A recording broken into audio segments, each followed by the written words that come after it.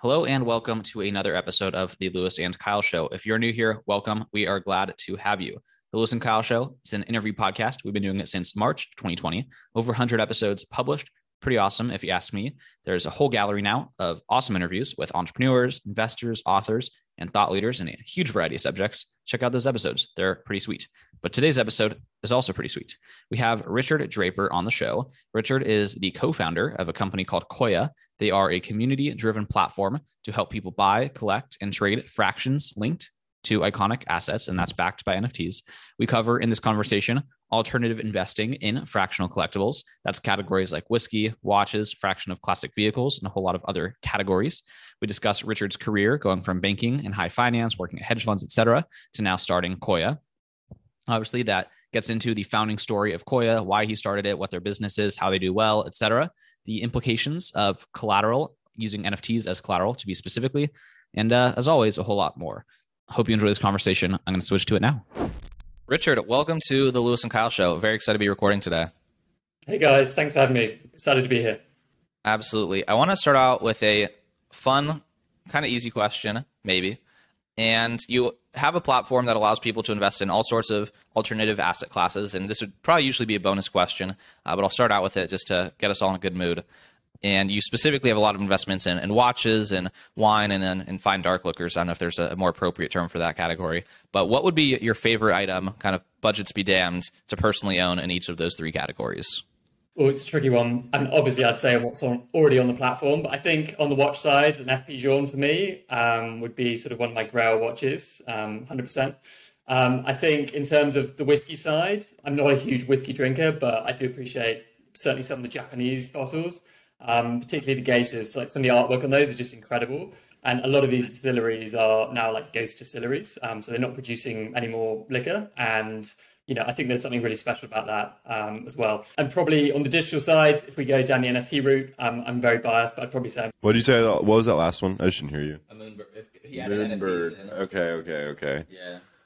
So can you tell us a little bit, Richard, about how you got to Koia and kind of what your path has been maybe since college? But we looked at your LinkedIn and it seems like you had an interesting high school experience as well. You're a chef, so maybe start there.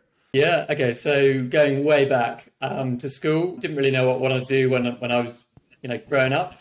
So I did a short stint as a chef. It was pretty common in Europe to do a gap year and you go and work and also do a bit of traveling. So I did a short stint for about 6 months as a chef in a chalet in France. And then I went and did about another 6 months on a boat, one of these super yachts down the south of France. So I was basically just a cleaner, what you call a deckhand. So out in the sun, sort of enjoying myself and sort of looking after the boat. So after leaving school, I went to study business. And I had always been really passionate and interested in financial services and trading. And I knew at that stage that I wanted to sort of focus on that in a bit more detail. I'd always been trading around sort of single line stocks from a pretty young age. And then I got a job at UBS, so one of the large banks here in Europe. And I did about a year in the asset management team before doing a summer internship over their investment bank. And after that, I got a job at Barclays in their wealth management business on their graduate program. And that involved rotating around the private bank. And I ended up on an internal sales trading desk.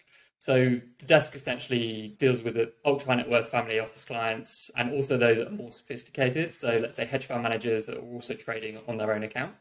So I did that for a number of years and studied the CFAs, the Chartered Financial Analyst exams while I was there. Really enjoyed that, but wanted to pivot more into a more serious trading role.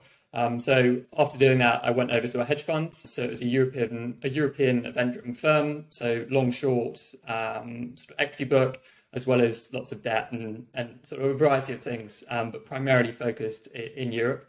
Some really interesting sort of trades throughout that 2.5-year period. And I mean, it's worth just going back maybe to my first exposure to collectibles. That was probably in the wealth management business, like seeing these clients and chatting to them about cars and watches and art, just as a casual side conversation. I really realized at that point that actually this was a thing, but most people just don't have access to it. So I left that in middle of 2020 during the pandemic. Always wanted to start my own business as well, and was looking for co-founders. And myself and two other co-founders met online during the pandemic.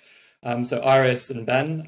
So we're sort of equal partners in the business, and both of them have like a lot of startup and experience in this sort of space. I helped she was the first employee at Challenger Bank in Hong Kong, and grew the team from 0 to quite a large number, and then set up their European office. And Ben has been working in startups and also large banks for a number of years. So he's our CTO. So I think together we were looking for an idea that was sort of finance related, but we didn't just want to do another investing app or an educational platform. We wanted something that was really different. And we thought the best way of doing that was actually to tap into people's passions. And of course, there were a couple of platforms already in the US, like Rally Road and Masterworks, but it hadn't really come to Europe yet, either in the UK or mainland Europe. That, there's a couple of very early stage people now, but at the time, there really wasn't anything going on in the market. And we thought it was a really interesting way of tapping into people's passion and getting them more excited about investing and letting them, I guess, engage with things they know and understand more than something, traditional like an index fund that maybe is a bit abstract to a lot of people. And we think there's certainly a place in people's portfolios for alternatives in addition to this, more traditional asset classes. So yeah, that's sort of how we got here, and we've been doing it just over a year now. We raised some money from VCs before Christmas, and we're still very much in early sort of trying to find tentative product market fit stage, testing some assets, trialing lots of marketing channels, and just seeing what really resonates with our users. What do you think was kind of the delay for Europe, the UK to try this fractional model that's kind of been at least popular in the United States in terms of maybe like cultural awareness, I don't know, in terms of like asset allocation and if it's actually like a meaningful market capture, but at least it's something a lot of people seem to be aware of. So what do you think has been like hurdles to people catching up with bringing it to that market? Yeah, I think there's two main things. One, I think investing is just more ingrained in the American psyche. It's much more, it's talked about, it's open, it's always on TV. It's sort of, even from a young age, and I guess you guys know this much better than I do, but it feels like it's just part of everyday life. Whereas in Europe, things feel a lot more conservative. It's something you wouldn't necessarily speak about sort of as openly. That's starting to change, but it wasn't really a thing. So I think one is definitely cultural. Two is regulatory. So the Reg A Plus framework after the Jobs Act in the US obviously sort of opened up the market, particularly for the likes of Rally and Masterworks. But we haven't really had that in Europe. So there's a number of regulatory challenges, and those are different from the UK to mainland Europe. So the market is very fragmented. And we actually started out looking at sort of, I guess, the most equivalent regulation to Reg A in Europe, which would be the crowdfunding regulations. But even that's got a number of hurdles. And that's why we've decided to structure the business using Web3 and NFTs. And I can go into that in a bit more detail. But for us, it solves a number of problems. And one of them is the regulatory issue. So how would you describe what Koia does? So like assume the person you're talking to, has used a traditional brokerage before they've bought stocks, but maybe that's like the extent of their kind of taking their finances and investing into their own hands, besides like buying like a house or something. Yeah, so we enable anyone to buy, collect, and trade fractions of iconic assets. And what that means is we'll take an asset, let's say a fine watch or, the car you had on the poster on the wall as a child, and we let you buy a fraction of that. And that fraction is an NFT, which is a visual representation of that asset. And by buying the NFT, you can either vote on when the asset's sold, and if it's sold in the future, you can exchange the NFT for the cash proceeds. Or you can trade the NFT with someone else on a third-party marketplace like OpenSea, or soon on our own marketplace once we launch it later this year. I've got a lot of questions. One big problem that I see with asset-backed NFTs is you are effectively the custodian of an asset in which you cannot be 100% sure of the owner because if you sell it on OpenSea, I, as a decentralized identity, can buy that right to that portion of that asset. And so how are you getting around that, that hurdle with not knowing who owns the asset that you are the custodian of? Yeah. So, and how do you think about that question in general? Yeah. So I think you can take it two ways. Either we could actually have a very closed platform and we could do a closed ecosystem NFT platform. And for fundamental, that wouldn't necessarily then be any different from the likes of Rally in that respect. We could very much control that on, user onboarding experience and keep it very closed. We don't like that approach. We prefer the more open Web3. And, I think there's a lot of things we can leverage using NFTs that are open in the world. I think in terms of ultimately, let's say, you sell the NFT to someone else. we can still control that, because at the end of the day, the user still has to come back to us. And at that point, we can do KYC and things like that to exchange cash if we are required to. So there is some control in the journey when we're exchanging the asset for cash at the end. But in theory, before then, it can, as you say, just be openly traded. And I actually think that's great. It's really accessible to everyone, and we're not really putting any impediments or hurdles in people's way. So on the flip side, if you're the decentralized identity, could, once the asset has been sold to, let's say there's an individual collector who buys the Rolex from the vault and now they own it, and so now you as a platform, are liable to distribute whatever cash value to the holders, could someone just trade the NFT after the sale and kind of say that its value is essentially like not quite like a stable coin, but they could just sell the NFT on the secondary marketplace to someone else, saying this gift card, or however you want to account it, is worth $50 because the fraction of this thing was just sold, and this is like a $50 coupon to the Koia marketplace, essentially. Is that viable, or? Yeah, I mean, that's essentially what it is. So you could, if you don't want to exchange, you can just, sell it to someone else, and they can then come and sort of collect the proceeds. I think, there's, of course, things might change over time in terms of, do we want to put a time limit on this, or do we want to only allow, a snapshot of those wallets to actually claim it so you can't then transfer it? But at the moment, I think we're very much open to that. And, as long as our community is engaged, realistically, I think they'll be inclined to come back to us anyway. And at the point that the NFT is essentially exchanged for cash, it will be burnt. So you won't be able to then sell it on to someone else and say there's still cash attributed to it when there isn't anymore. How are your assets being safeguarded? Yeah, so at the moment we're using third-party storage facilities. So Whiskey, for example, we use London City Bond. So they're one of the biggest bonded warehouses in the UK. I mean, the UK actually for this sort of thing is pretty good because there's a very long established infrastructure, particularly on the wine and whiskey side. There's also tons of car storage providers and things like that. For watches and things like that are smaller, we use safety deposit boxes. I think over the next sort of 5 to 6 months, we're going to be moving to a just one storage provider. So I can't give them the name, but they essentially provide all the storage and logistics for auction houses like Christie's and Sotheby's. And that's really nice because there's a very clear audit trail then. We give the asset to them, they log it in, and no one can touch that, right? It's all on the books, it's all recorded, and, of course, insured within their facility as well. I think there's a clear connection between your interests with NFTFi and Koia. Could you talk a little bit about the potential long-term integration of like these two concepts?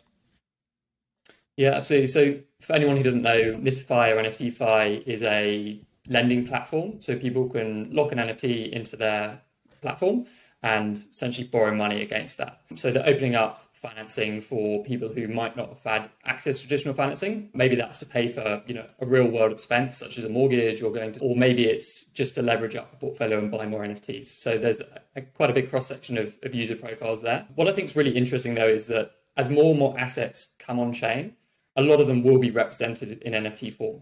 And using products and platforms like NFTFi will enable people to get credit and leverage using these assets that historically people just wouldn't lend against. I mean, there is a precedent for private clients in, say, a wealth manager to be able to go and borrow money against their Picasso paintings in their house and then go and invest that in their stock portfolio, right? It's a commonly done thing, but it's not accessible at the moment to most people. I think in terms of the synergies and fusion longer term with the likes of Koia, well, these sort of assets, collectibles, where we're starting, have, people have a lot of cash tied up in these things. And if you can leverage against them, that will be extremely interesting for a lot of people.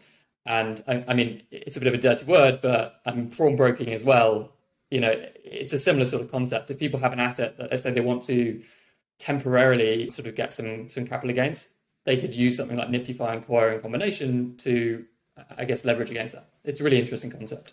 Yeah, I've been fascinated with the concept for a long time because I'm very interested in tokenized real estate long term, and I think it sort of like reverses the way in which you get debt, where you get debt on the asset after you purchased it rather than before.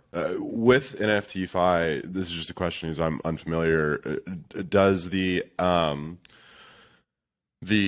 asset-backed NFT enter into a smart contract escrow account, or do you continue to hold it? Because upon non-payment of that loan, there has to be an auto-enforceable way for NFTFi to retrieve that asset in order to, cover cover their ass against that default risk. So how does that work?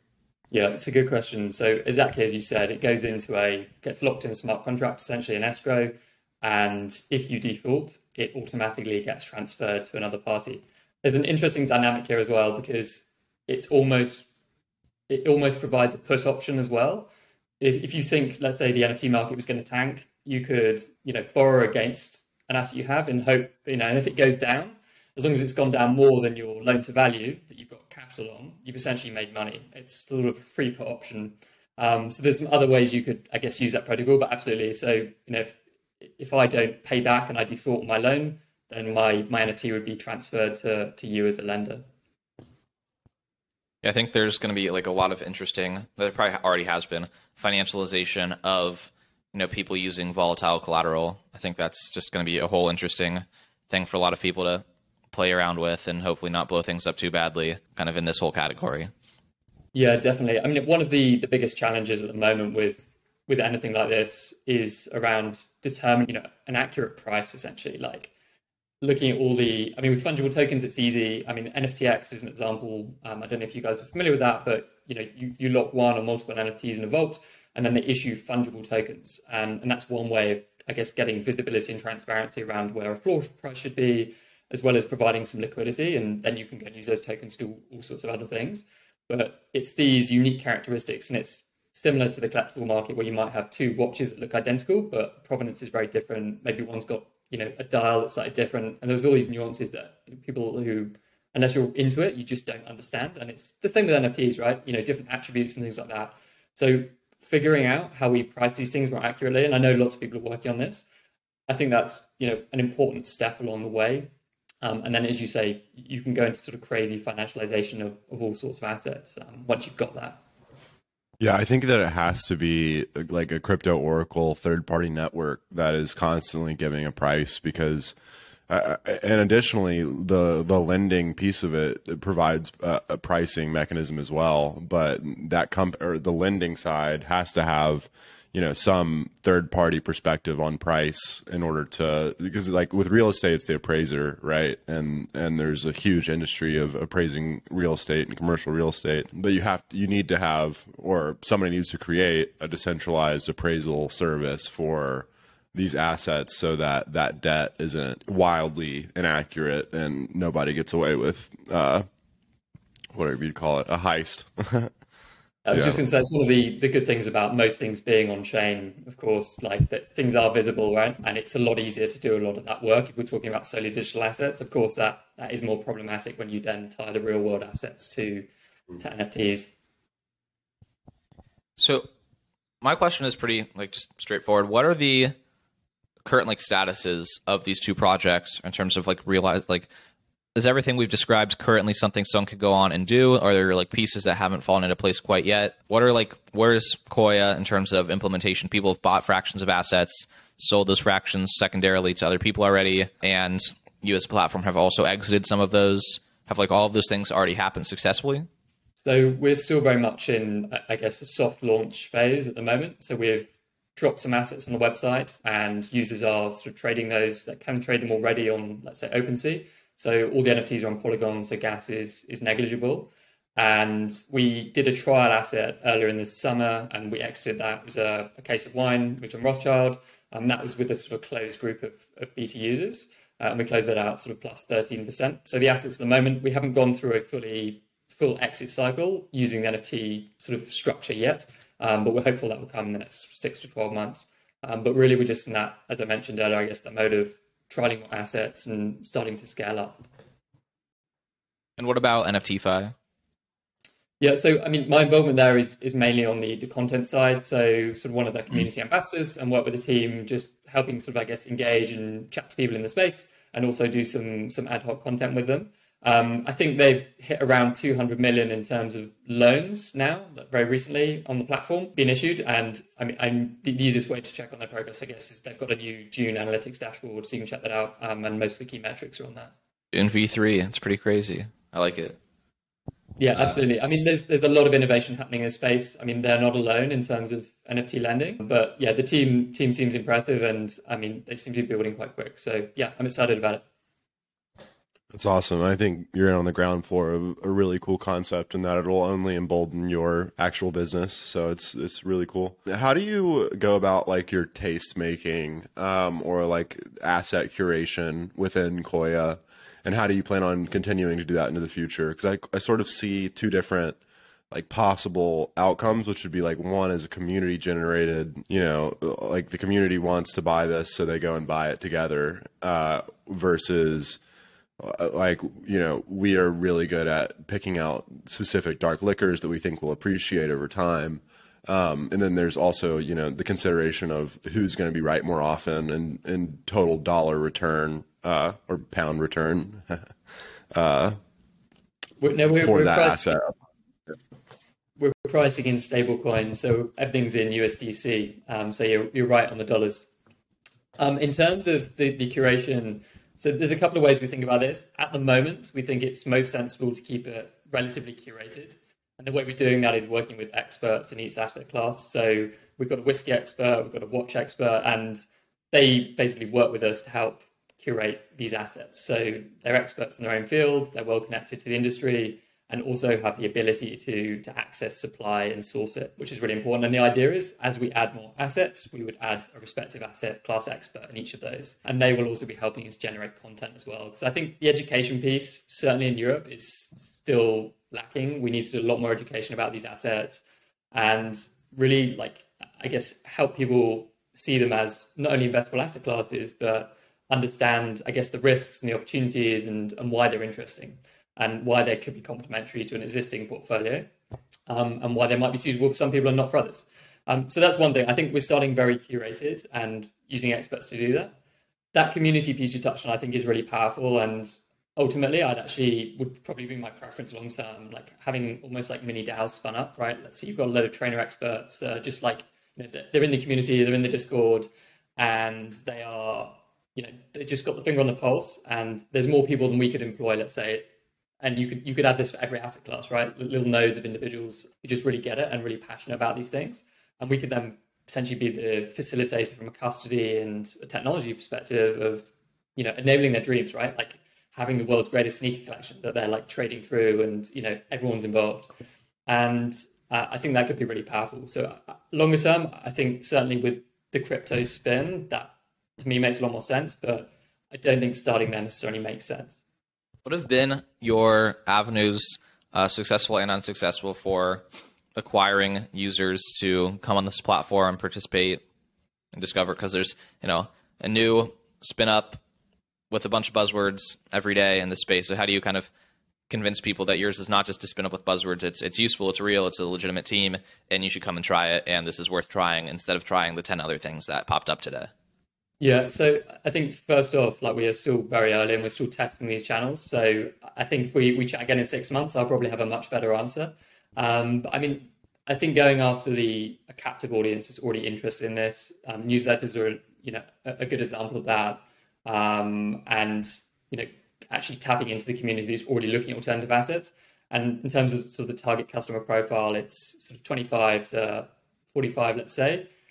Probably sort of middle career, and they already have an interest in these things. Maybe they've already got a passion in watches, already got a passion in whiskey, and they probably already invest. General social advertising as well, sort of pay-per-click type models seem to be working. But I think the strategy longer term will be more around, as I mentioned, the education and community piece. And I think podcasts are a great way of doing that, right? In terms of actually getting users to convert, I think clearly trust is a really important element here, because we are ultimately holding real assets, and until we can totally decentralize that process and make it trustless by using a third-party custodian entirely, I think users have to believe that we're real and that we have the assets.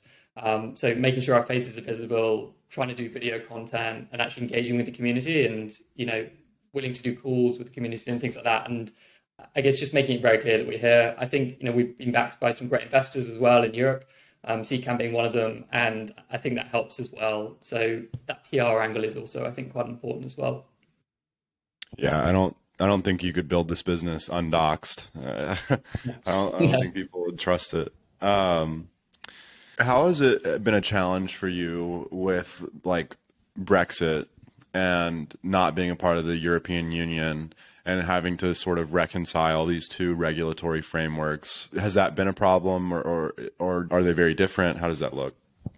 Yeah, so it's certainly more of a challenge. I mean, we are sort of, I guess, dispersed around Europe as a team anyway. So we have that sort of cross, and actually the primary business is being run out of Europe. So I think certainly from a crypto regulation perspective, it's still very early. It's not really clear where things are going. And it looks likely that the UK will sort of take a different approach to Europe, which isn't particularly helpful. So I'd say it's obviously adds friction to everything. And I would much rather just a harmonized set of global rules, to be honest. I think, it would just be a lot easier for everyone and clarity. But, at the moment, it seems like we're diverging. The UK is diverging more from the EU.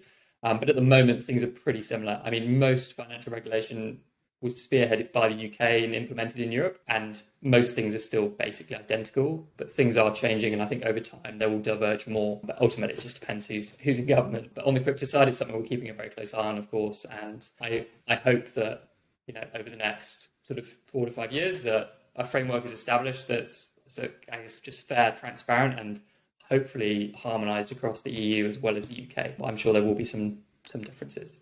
This is very speculative, and you can answer it however you'd like, but I was looking through the platform and seeing some of the different things that are for sale, and you brought this up at the very beginning that you're a big fan of moonbirds. Just what do you think, like long term, medium term, when we zoom out on this moment and we see that this moonbird picture, and you can introduce moonbirds to people who don't know what they are, is like $60,000 or whatever the price was, and this Rolex 25 years old special color edition whatever is like $25,000, and it's like, for a lot of people, that just, I mean, for me, I'm in the space. I've been working in the space for almost a full year, and it still doesn't like totally register like that seems like a healthy long-term price dynamic for this photo. Like, how do you just think about this Rolex, which is like has a 250-year history? Maybe I'm sounding like a boomer or not, but like this thing that's definitively been valuable for so long, and then just this photo that was brought into existence recently. Just very few platforms like list both real world assets and digital assets. So like the prices of digital assets. And then of course, right, most people list them like in ETH denominated terms. So it's like, well, this one's 10 and this one's 12, whatever. But it's like when you spell it out in USDC terms, and there's just this huge disparity between a moonbird and a Rolex or a car or the $30,000 of whiskey. So just what are like your general thoughts on, I guess, asset value? And Kyle's going to jump in here, I think, with the watches. Just the other thing I was going to say is the Rolex has precious metals in it too. So it's like, there's obviously a tangible value to it as well. And it tells the time. Yeah, absolutely. I think you make some valid points, and we're certainly cognizant that we need to be careful around positioning, people who are only interested in real world assets versus those that might also be interested in digital assets. I think we really are in that experimentation phase still, and seeing what resonates with the audience, trying different marketing channels, and also tapping into different groups and communities. And I think there is a place for both of these assets. At the end of the day, it's all speculative, and one is just a lot more volatile than the other. So I think from just to, I guess, introduce the Moonbirds, it's an NFT project that was launched earlier this year by the Proof Collective, and that was spearheaded by a guy called Kevin Rose. And the Proof Collective is essentially a membership community, 1,000 NFTs that would grant access to a number of special perks. One of them has been Moonbird access, or drop to this 10,000 NFTs. And those have held their value extremely well. And the community that's formed around that, it goes back to, I think it was Kevin Kelly's 1,000 True Fans essay, just building a really strong core community of brand advocates. And I think in that respect, Moonbirds, having sort of come from that, just has a very different vibe versus a lot of other projects. And I think there is a long-term plan there that will be delivered upon, and there will be value given to that community. So I think for me, it's an exercise in brand building, but starting from sort of crypto native space versus, a traditional brand then entering the NFT space, let's say. So some people just won't get it, right? It just seems crazy. And I think a lot of people are in that camp, but the people who do get it want access to this sort of asset, but can't afford to go and drop $60,000 on one, or only a select few can. So we want to make sure we open up the market, not only to people who are interested in, let's say, a Rolex, but also people who are interested in these digital assets. And I think the demographic and the target audience is quite different, but I think it's okay at the moment, as long as we believe from a curation perspective that there is value, in the asset. But there's no doubt that from a volatility perspective, something like the NFT, the Moonbird, will be much more volatile than something like a watch or a whiskey. That's for sure.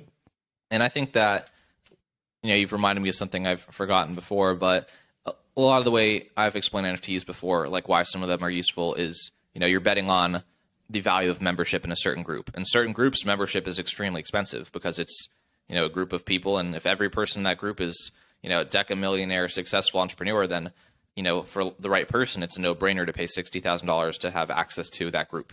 And, but I just thought the disparity of the visual layout, right? Like I don't want to use the word like it snaps people out of the hysteria, because, right, like that's sort of what happens in like these run-ups is like, you just look at something only in its own context and you can never connect the dots to like the outside world. And these two things that should be all compared in the same way or not compared in the same way. Cause like you turn on your crypto brain and you go like full in that mode and you just are on OpenSea and you don't know how much time has passed and whatever. And then you go back to the world and like you're looking at like, the piece of beef that's like $6 instead of $5. And you're like, that blows you out. So I think what's interesting is, you're in a more interesting juxtaposition of fractionalizing real world assets that I think makes a lot of people, which I think is a net positive, right? Like think about the whole picture because they tie things together that they previously were not tying together. And I think that like for a lot of people will be really constructive with, I guess, making responsible decisions about their like finances. Yeah, definitely. I think ultimately people need to understand where they want to put their money, right? Like we need to educate them. It's got to be their own decision. And, I wouldn't advise anyone investing at all if they don't understand, don't feel comfortable with it, right? Regardless of whether that's traditional stock market or something in the alternative space. So I think the key here really though is that the people that will be buying a fraction of one of these assets will likely understand it, right? They'll have some knowledge. They'll I think it's very unlikely would convince someone who doesn't get NFTs that they should buy a fraction of a Moonbird, and vice versa, maybe on a watch, right? So I think there's already an understanding or an interest in the underlying asset, and that's what gets them to convert and want a piece of the action in the first place. And I think on that basis, it feels quite a natural progression. I think with some education on the way, it can be very interesting for a lot of different people. How are you at Koia presently and in the future going to make the selling decisions? And is that a centralized decision? Is that a community collective decision? Yeah. And then if it's a community collective decision, I have questions about it afterward. Sure. So you're absolutely right. It's a community decision. So we as Koia do not make any decisions regarding the assets in terms of sort of these key decisions, like when they're going to be sold or for what price. So the way it works is if we get a buyout offer for a particular asset, we can put a vote to users. And the vote is based on a 60% majority of the people who come back within a certain time frame. So we haven't actually gone through a voting process yet. So there might be small tweaks along the way, but it's a 60% majority, 7 days to respond, and the majority is taken on those that come back to us. And it would be yes, sell, no, or counter, and we can iterate from there. So we'll be managing the actual transaction, but it's the community that's actually, I guess, making the decision on the asset. Is that vote by equity stake, or is that one share per vote? That might be the same outcome. Yeah, so it's pro rata based on the number of NFTs you have. So let's say, hypothetically, there was 100 NFTs, one NFT would be a 1% vote. If you've got 2 NFTs, it'd be 2% vote. So how could you stop someone from buying it at a 60% discount? Because if you buy up to 60% of the value, you can. I mean, you've thought of this for sure, but what is your answer? Because I know a lot of projects like this is a big question. Yeah, so we have a reasonable tolerance. So we'll have like a fair market value, and if it's not within that tolerance, then I guess a question is essentially raised to make sure there isn't a bad actor at play. We also do KYC on the person who's buying it to make sure, again, they're not sort of in cahoots with other people. So there's no perfect solution to this yet, but it's more, I guess, a common sense approach and making sure that, all our users are protected on the platform. Well, I think we'll ask a couple quick questions and then wrap it up. This is not a quick question, but overall, we've talked a lot about newer aspects of the, blockchain economy, Web3 economy. How would you describe your thoughts on just pure good old Bitcoin? We've seen a lot of, I guess, the narrative in the market was that Bitcoin and maybe Ethereum were going to be, or certainly Bitcoin was going to be a safe haven asset, right? It was digital gold. And that didn't pan out over the past sort of couple of months. I think longer term, there's definitely a place for crypto in everyone's portfolio. I think that over time, as more and more people come into the ecosystem, Bitcoin just seems to be the natural starting point. It's also the most liquid asset, which is, I think, why we're seeing such a high correlation to traditional markets, right? It's just become a risk-on asset, basically. I think that might decouple over time as other people start, for example, entering via Ethereum and other assets more natively. But until Bitcoin loses that, I guess, initial entry point for most people, it will probably still be extremely volatile and also sort of correlated to the rest of crypto assets as well as other markets. Long term, I'm bullish, and I think it will slowly transition into more digital gold. But right now, I think like the rest of the crypto space, it's all pretty speculative and pretty volatile. But yeah, bullish over the long term. Love to hear it. What is your favorite thing to cook and your favorite thing to eat? Ooh, it's a good one. Favorite thing to eat, probably a good lasagna. Favorite thing to cook, probably grilled fish on a barbecue. What was the first thing you said? I'm sorry, I didn't hear you. Just a good homemade lasagna. Lasagna. Okay. Got it. That's interesting. So you live in the UK, and what is your favorite non-UK country in Europe? I'm going to say Portugal, but my other half's in Portugal, so I'm probably biased. But yeah, I love the sea, so surfing, food's great there, wine's great, so yeah. Is there a specific city, not where they're from, just like the best spot to visit? I think Lisbon's great, but Porto's great too. So they're the two main cities. I'd probably go to either Lisbon or Porto if you want a good time. Yeah. How would you describe the shift in kind of team psychology, collective psychology of like other builders over the past maybe 3 months since things have gone from like definitively, this is like super cycle, this is the bull market that never ends, to kind of like a pretty dramatic crash in a lot of assets, like the depegging of Terra Luna and like a bunch of really dramatic negative events happening at once. Like, how's that affected your personal psychology, team psychology, and then also just like what you've noticed? Because I'm sure you're in a community, right? You're an advisor to another startup in the space. So what have you observed personally as like a builder of early stage companies in a pretty volatile time? I think it depends what stage the business is, right? If you're very early, sort of pre-seed, seed, it doesn't really matter. Like the cycle's so long, like you're not going to exit for at least a few years, if not sort of 5 to 10 years. So I think you can almost weather a whole cycle. I mean, historically, some of the best companies have been built during a recession anyway. I think it's probably healthy, right? You're taking some of the fat out of the ecosystem, and certainly in certain areas like fintech, valuations did look a bit silly. So I think it's probably a healthy correction. And I mean, critically in the crypto space, I mean, as you guys would have seen, there's been a lot of funds being raised over the past couple of months. I mean, A16Z just raised a gigantic one, but they're not alone, right? There's sort of 500 million funds popping up left, right, and center, and there's a lot of dry powder to deploy. And I think, the tide is still very much rising in the Web3 crypto space. So yeah, I think pretty positive. I think if you're slightly later trying to raise a Series A, maybe, fundraising is going to be more difficult. That's for sure. Yeah, we didn't really go into your background as an equity trader, but I think you might have an interesting perspective that's determined by that. I think I wonder where all of that money is going to go. I mean, the last time I saw like the statistics on the amount of VC capital in the Web3 space, it was like $30 billion or something like that, and I'm sure it's gone up since then. And it's like, how many deals can that money be chasing, and how is that, necessarily healthy for the ecosystem, given the liquidity of the creators of these protocols? And some of them aren't doxed, and like I think some of it, you got to make bets in VC, but I don't understand really how raising that much money makes sense. And I know there's not really a question in there. I think a more interesting thing that I'd like to hear you speak on is like just the macro environment. As somebody who has, been in banks and hedge funds, like where's your head at with the global macro environment in terms of inflation, monetary printing, equity values skyrocketing, going down? Like, just kind of paint me a picture. Yeah, and it's probably worth saying I've not got my head in macro as much now as I did, obviously, but I'm more into sort of the NFT space. But I'd say that I think certainly the inflation stuff is real, right? People are seeing that. Like, you go to the petrol pump or you go to the supermarket, you are very much seeing prices increase. Like, it's hitting the real consumer.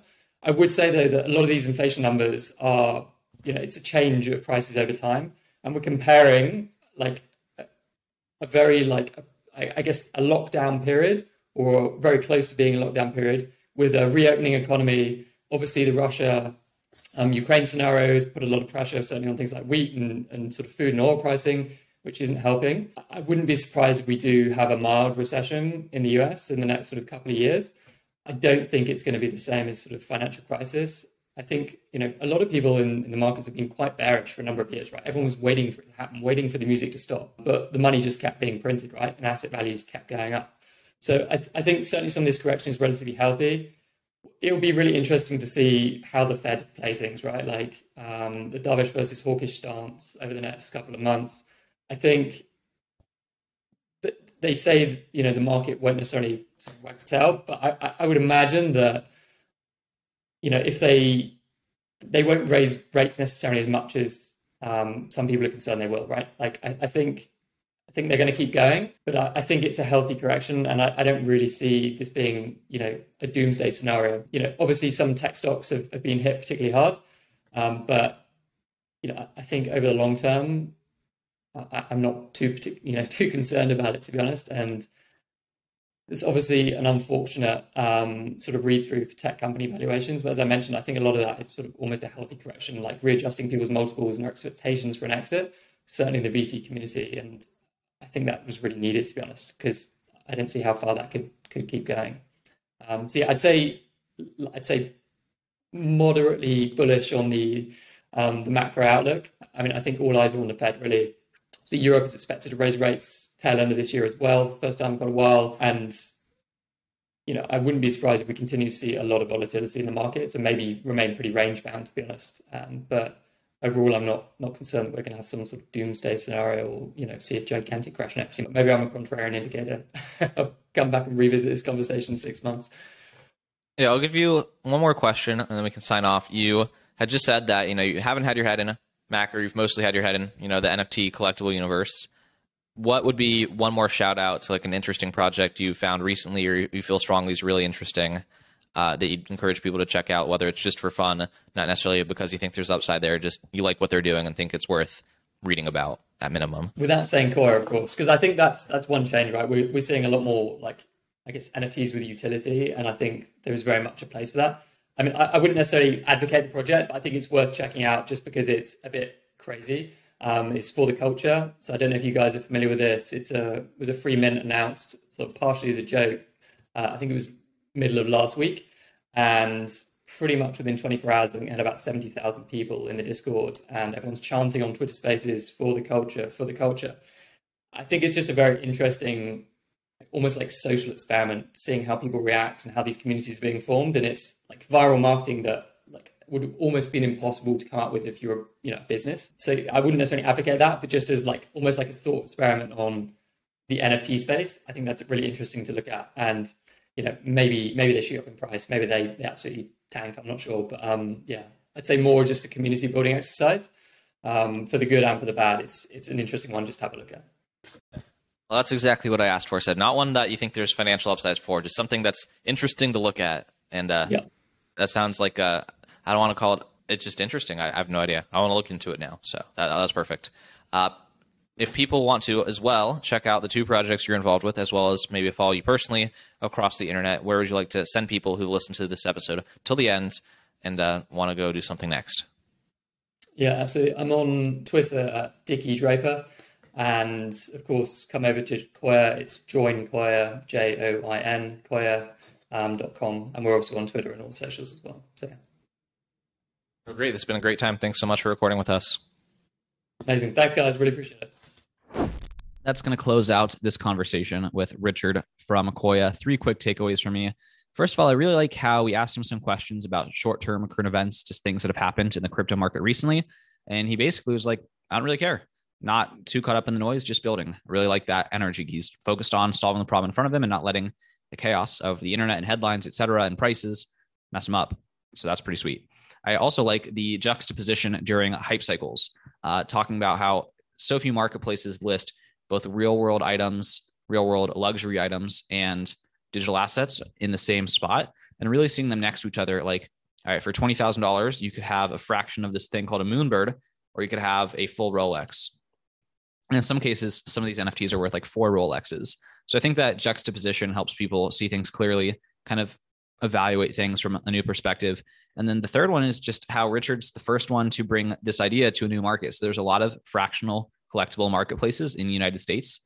What's the one that's not coming to mind right now? The one that's coming to mind is Rally Road. That's the one that's coming to mind. Anyway, there's concepts like that in our market in the United States, but he's got a whole opportunity by being the first person to deal with going through all the loopholes of paperwork and the headache of bringing it to a new market. But if he does well, he'll be rewarded for it. So that's what I have to say for this episode with Richard. I hope you enjoyed listening to it as much as we enjoyed recording it. If you want to get in touch with us, say hey, give us any feedback, do anything like that. We're pretty easy to find online, and there's links in the show notes to make that even easier for you. Make sure you're subscribed so you know about the next episode. And of course, thanks to our sponsor, Espresso Displays. If you want to have the superpower of taking 2 screens anywhere you go, I would check out Espresso Displays. There's links to that in the show notes as well. Hope you're subscribed so you know about the next episode. I'll see you there. Bye-bye.